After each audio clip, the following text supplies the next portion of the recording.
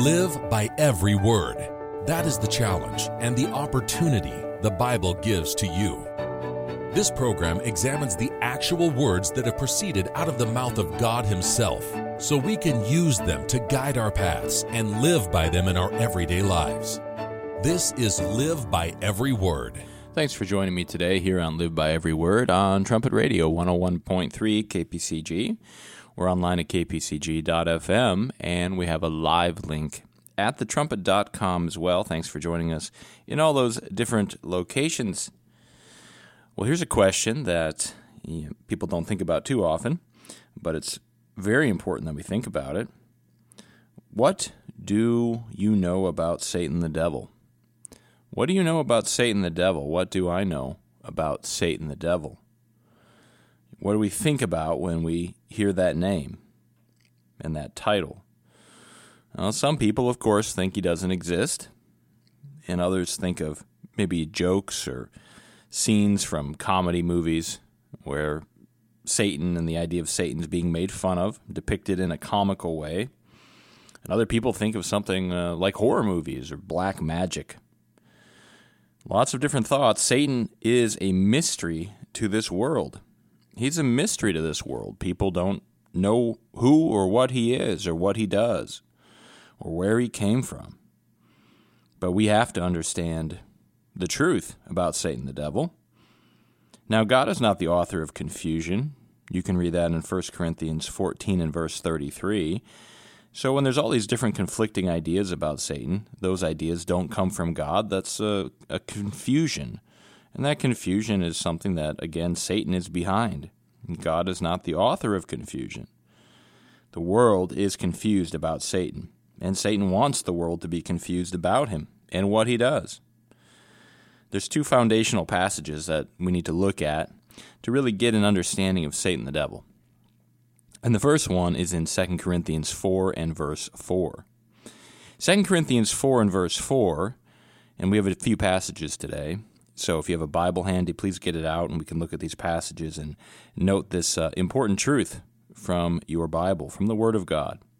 2 Corinthians 4 and verse 4, it says, "In whom the God of this world," notice there God is small g, it's not capitalized. This isn't talking about God the Father or Jesus Christ. This is talking about the God of this world. That's different. It says, "In whom the God of this world has blinded the minds of them which believe not, lest the light of the glorious gospel of Christ, who is the image of God, should shine unto them." So notice, the God of this world has blinded the minds of them which believe not. This God of this world, as being described here, is Satan the devil. Satan the devil is the God of this world. People worship Satan. Now, they don't realize that. I'm not talking about the fringe group of people that would say they're devil worshipers or something like that. We're talking about major percentages of the population worshiping the devil. Society worshiping the devil. Major religions worshiping the devil, but not understanding that that's what they're doing. You see, Satan's a master of deception, but he is the God of this world. Even the atheists worship Satan. They can say they don't believe in a God. Well, who wants people to believe that idea? Satan does. And they're following his thinking. The whole world is deceived. Notice Revelation 12 and verse 9. This is another foundational passage when it comes to Satan the devil. It says, "And the great dragon," now that's talking about Satan again. "The great dragon was cast out, that old serpent, called the devil and Satan, which deceives the whole world." Remember, we read in 2 Corinthians 4 and verse 4 there that the God of this world, also talking about Satan, has blinded the minds of the world, blinded the minds of those that don't believe. And here it says, the devil and Satan deceives the whole world. He was cast out into the earth, and his angels or his demons were cast out with him. And so the whole world worships Satan. They were cast out of heaven. They can't go to heaven anymore. They can't go to God's throne room. They're cast out to this earth, and they're confined here. We'll read that in just a moment. But the world, the whole world, worships Satan because they are deceived by him. They don't know they are worshiping Satan. That's the great deception. The correspondence course, this is the Herbert W. Armstrong College Bible Correspondence Course, is a free course at thetrumpet.com. And if you have not signed up for that, I highly recommend that you do. This is from the editor-in-chief of that, Mr. Gerald Flurry. It says, if he is the god of this world, Satan, that means society today worships him. If he deceives the whole world, then you have to see that this being has stupendous power. Power that is hard to even describe. The prophet Isaiah says that Satan weakens nations, shakes kingdoms, and makes the earth tremble. And you can read that in Isaiah 14, verses 12 and 16. Satan does all those things. He has that type of power. He's not weak. He's extremely strong. And he uses that strength and that power to deceive. Notice here verse 12 of Revelation 12. It says, therefore rejoice, you heavens, and you that dwell in them. But woe to the inhabitants of the earth and of the sea, for the devil is come down unto you, having great wrath, because he knows that he has but a short time. Satan has an office as the god of this world. And he loves that. He doesn't want to give that up. He doesn't want to be replaced. Christ is qualified to replace him. But he has not replaced him yet. He will replace him at his second coming, which is shortly ahead of us. And so Satan knows that he has a short time. He doesn't have a lot of time left to be the god of this world. And so he's full of wrath. He's wrathful about that. And it says, look, if you live on this earth, woe. Woe to the inhabitants of the earth and even of the sea, because Satan and his demons are causing many problems on this earth. They've been cast down to this earth. They're confined here. And again, Satan's full of wrath, knowing his time as god of this world is about up. What is the history of the devil? Where did he come from? The correspondence course says if you go back to the beginning, you'll see that this being was called Lucifer, and he, along with all of the angels, was happy and full of joy. There was no Satan, and there were no demons at that time. Lucifer and all of the angels were there at the creation of the universe. Lucifer means light bringer, and God intended to use him and the angels to bring light to the world and the universe. And so, if you think about this from God's perspective and what God reveals in his word, there was a time when Satan was Lucifer. God remembers that time. God remembers Lucifer when he was happy. He used to be happy. And he remembers the way Lucifer was when he was obedient to God's laws. There was a time when there was great joy and there was great happiness, and Lucifer brought light because he obeyed God. And God had great plans for Lucifer, great plans for him. And God remembers all of that. He has that history in mind. But of course, Lucifer chose to go a different direction. He chose rebellion against God's law. He chose to compete with God. He chose to try to overthrow God. And he became miserable, and he became unhappy, and he became Satan the devil. The correspondence course says, instead of fulfilling God's purpose for him, Lucifer became Satan the devil. He became our adversary, which is what Satan means. Lucifer means light bringer. Satan is adversary. Satan's the adversary. God calls things what they are. And Satan is an adversary. He's our adversary. He's your adversary. He's God's adversary. It says he is the adversary of God and man. Do you understand him like you should? What a question to ask and to ponder. What an important question. Do you understand him like you should? Do we understand Satan? Maybe we agree with God's word and say, oh, okay, it talks about Satan the devil. I believe he exists. But do we understand him as our adversary? Do we understand what he does? We need to. Notice Ezekiel 28. Let's look at a passage over here. Ezekiel 28 and verse 14, getting more history and background on Lucifer, who became Satan, who became the adversary.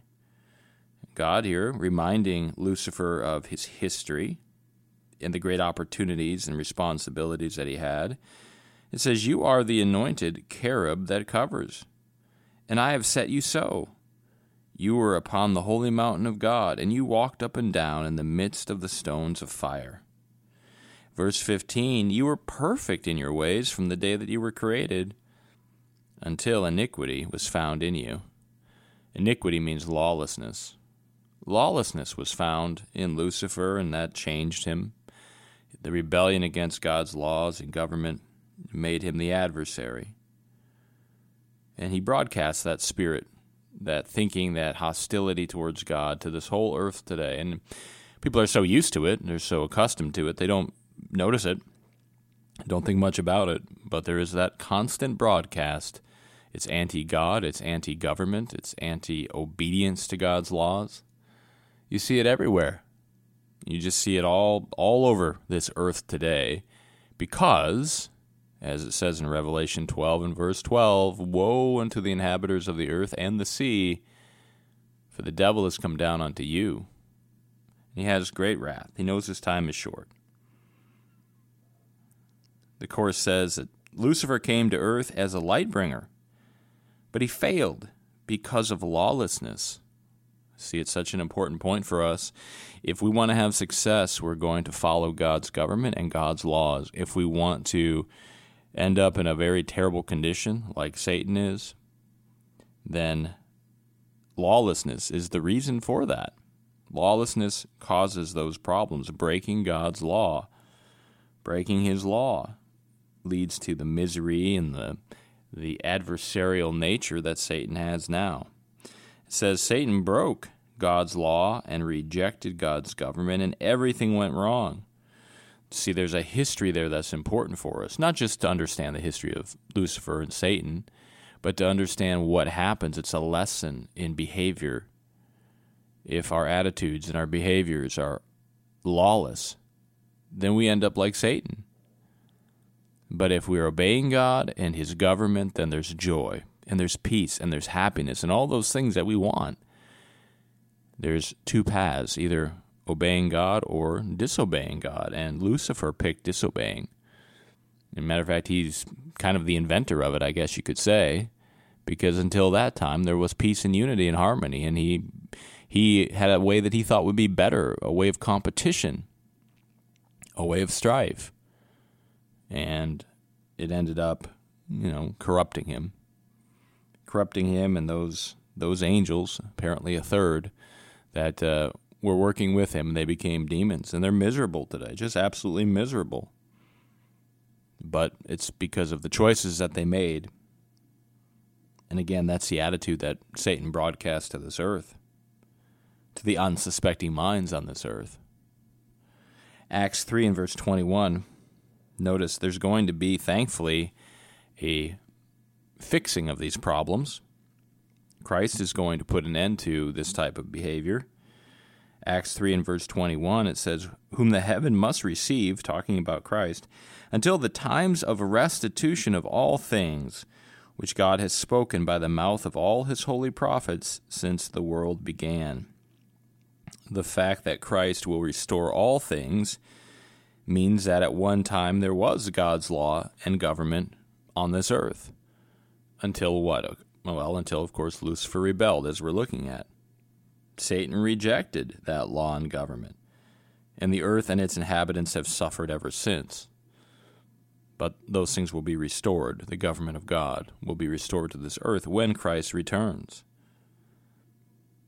The correspondence course says we have to see that in order to be successful in any way, we must implement God's law.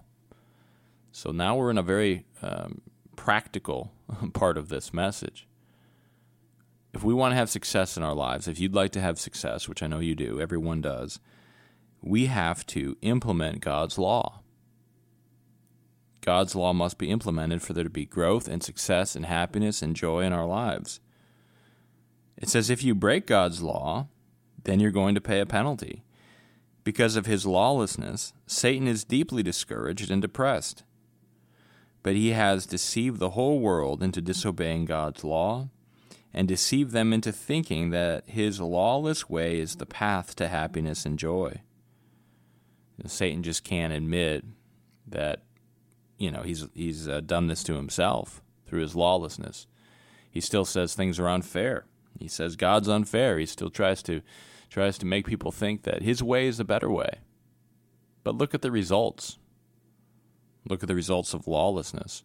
Is it anything good? You never see anything good that comes from lawlessness. Never. It says he has deceived the whole world into disobeying God's laws and deceived them into thinking that his lawless way is the path to happiness and joy. Actually, it is the path to unhappiness and depression, the path to violence and war. Do you see a lot of that in the world today, it asks? Do you think God is that way? Is God discouraged? No, he is full of joy, full of love and happiness. So, again, we have to ask ourselves, well, which one are we? Are we full of joy and full of love and happiness? Or are we discouraged and depressed and upset? Which way are we? Which way are we going? We're happy when we keep God's laws and follow his government. That's where the happiness comes from. That's where the joy comes from. But we fight against this adversary, Satan the devil, who constantly broadcasts that, no, his way is the better way. That breaking God's law is the way to live and the way to have happiness and joy. And you can get whatever you want now and you don't have to wait for it. And, all these different impulses, instant gratification, those types of impulses that Satan broadcasts. He broadcasts those. And most people are very much swayed by that. And all of us are if we're not drawing close to God and getting the help we need and getting the mind of Christ. Philippians 2 and verse 5 talks about that. Let this mind be in you. We need the mind of Christ in us through the power of God's Spirit if we are to fight against Satan and even recognize where he's working, recognize his influence in our lives and say, wait a minute, why do I feel discouraged? Why am I not as happy as I should be? What's going on here? And then really look at our law keeping and look at our attitude towards God's government. See, there's very practical things to look at there. But in most cases, if people are unhappy, they look to blame somebody else for it. Well, I'd be happy if it wasn't for so-and-so. I'd be happy if I had this. I'd be happy if I had that other thing over there. That would solve my problems. But none of that solves any problems. Joy and happiness, lasting joy and happiness, that only comes from obeying God's law and following his government. God is not discouraged. He is full of joy, full of love, and full of happiness. And we should be the same. Satan and his history, this is an example of what becomes of a being that breaks God's law. It's an example, and that's why it's important for us to understand. He is an example. Unfortunately, a very negative one. This is all of Satan's wrath and frustration and depression and anxiety. Really, it's overwhelming this earth today, isn't it? You see a lot of that. You see, and again, even in the current situation where many people are under some sort of quarantine or lockdown, the news headlines show what has spiked is depression, anxiety, suicides, all kinds of things that are just negative. People are getting very much depressed. Why? Well, Satan's broadcasting. He's broadcasting, and he wants people to be feeling that way. It's the way he feels. He feels hopeless, and he broadcasts that feeling to others. We don't want to let Satan's thinking into our minds. We want God's thinking in our minds. And again, remember, God is full of joy, full of love and happiness. Finally, here from the correspondence course, it says, we need protection from this great monster. Let's not sugarcoat it. Satan is a monster. He's a monster. Look at what he does to people. Oh, he comes as an angel of light, the Bible says, but he's a monster. Look at what he does. It says we need God to give us all the help we can receive from him. That is the only way we will ever be able to conquer the devil, conquer this evil being called Satan, the devil. We can't conquer him without God's help. We have to draw close to God and fight against Satan, and we're going to have more battles ahead, obviously. Because of what? Well, because again, Revelation 12 and verse 12, "Therefore rejoice, you heavens, and you that dwell in them. Woe to the inhabitants of the earth and of the sea, for the devil is come down unto you, having great wrath, because he knows that he has but a short time." Satan's time is short. He knows that. He's full of wrath, and you can see the fruits of that wrath when you look around this earth today. The anger, the hatred, the lying, the deception. It's getting more and more intense. Satan's wrath is growing stronger, and he's a monster. But we don't have to go around afraid. We have to draw closer to God. If we don't have God's help, we're powerless against Satan. We need to draw close to God. Draw close to God daily. It's a very practical thing to do. Our prayer life, our study life, fasting and meditation being in there as well.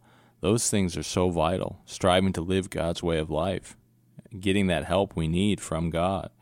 That's what we need to conquer Satan. And we're going to have to conquer him. Christ had to, and we have to as well. And Christ did it.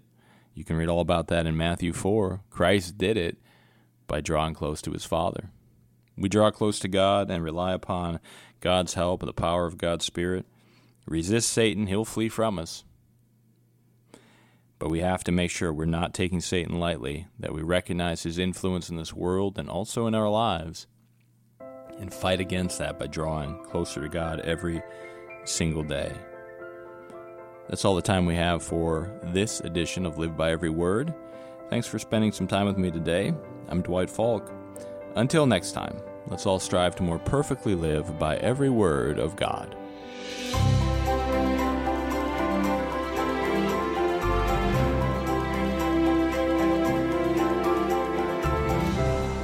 You've been listening to Live by Every Word on Trumpet Radio 101.3 KPCG and online at kpcg.fm and thetrumpet.com.